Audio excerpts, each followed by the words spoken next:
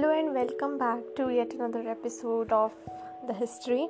I know it's quite late, but ठीक है यार, कभी कभी हो जाता है delay. I was just busy कि और episodes डालूँ. So some of you have requested me कि यार episodes डाल history के and stuff like that. So I'm here. Let's start. हमारा next था जहांगीर, जिसने रूल किया था 1605 से 1627 AD तक. So उसका जो मतलब अकबर का ही वॉज द एल्डेस्ट सन, और उसको सलीम भी बुलाते थे, और वो था अकबर और जोधा का इकलौता बेटा, something like that. Okay, so his eldest son Salim ascended the throne in 1605 AD at the age of 36 years. ठीक है, एंड उसने अपने लिए टाइटल दिया नूरुद्दीन जहांगीर, जिसको हम इंग्लिश में अनुवाद करके बोल सकते हैं conquer of the world. He was an excellent writer whose memoirs in Tuzuk-i Jahangiri are fascinating as those of Babur. So he was actually very, अच्छा ruler था, but definitely I think 36 years की एज में उसको मिली थी throne, so he had a very less time to rule, but still he ruled greatly. So Jahangir जो था अपने ही बाप पे गया था, बोलना बुरा नहीं होगा बट ठीक है. He was also great lover of justice. तो उसने क्या किया था, उसने एक बिग बेल फिक्स्ड की थी on the golden chain hung at the gates of the royal palace.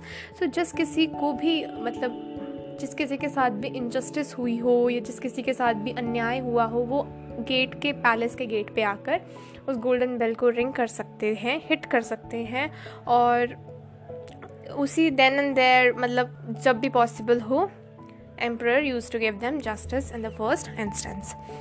So उसके पहले तो हम पढ़ते हैं कैंपेन्स एंड कॉन्क्वेस्ट्स.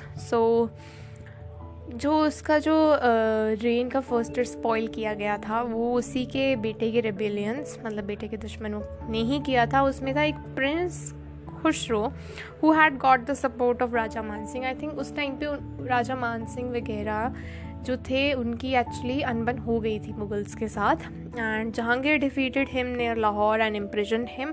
और जो सिख गुरु थे, गुरु अर्जुन देव, जिन्होंने उन्हें ब्लेस किया था, मतलब प्रिंस को ब्लेस किया था, तो जहांगीर ने उन्हें भी हेविली फाइन किया, बट उन्होंने फ़ाइन पे करने से मना कर दिया. इसलिए उनको टॉर्चर करके मौत के घाट उतार दिया गया. मतलब उनको एक टाइप से मैं तो बोलूँगी भ्रमलीन हो गए, because he was also guru only.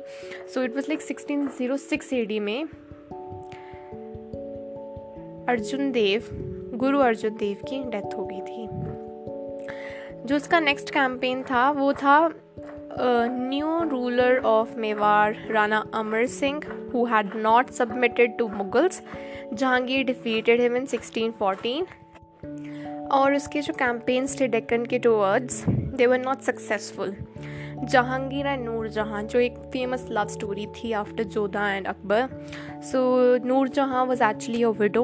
उनके जो हस्बैंड थे Sher Afghan was killed in an encounter, and Jahangir को उनसे प्यार हुआ था, बोलना बुरा नहीं होगा, और इसलिए उन्होंने मतलब उनका असली नाम था मेहरुल निज़ा, एंड उन्होंने शादी की थी 1611 AD में जहांगीर के साथ. She was a widow and there were lot of resistance from the sides of Jahangir कि नहीं, you are not going to marry her. But exactly प्यार के सामने किसका जोर लगा है. ये इश्क नहीं आसान, बट इतना समझ लीजिए एक आग का दरिया है और डूब करके जाना है. शायद ये जहांगीर को समझ आया, मुझे तो अभी तक नहीं आया, बट ठीक है, none of my business actually. So she was extremely beautiful and highly talented women. हमें पता है नूरजहां वॉज वेरी ब्यूटिफुल. इतनी प्रिटी होने के बाद ही मतलब लाइक उस टाइम पे जब लोगों की सोच कंजर्वेटिव होती थी, उस टाइम पे एक विडो से प्यार करना इज़ लाइक मतलब उसमें कुछ ज़्यादा ही अच्छी क्वालिटीज़ होंगी. एंड जो हमारे जहांगीर रूलर थे, वो हमेशा उनसे कंसल्ट करते थे in all her matters related to the government. Jahangir जो थे, he was extremely addicted to drinking. So उसकी वजह से उनकी हेल्थ बेनिफिट तो डेफिनेटली नहीं मिला, हेल्थ अफेक्ट हुई, and soon he died in 1627 AD. Nur Jahan ruled Jahangir's empire during the last 16 years of his reign, and जब उनकी डेथ हुई थी she also retired from her court life. Prince Khurram, okay, nice name, ascended the throne. Noor Jahan lived for 18 years after Jahangir's, and then she died in 1645 AD.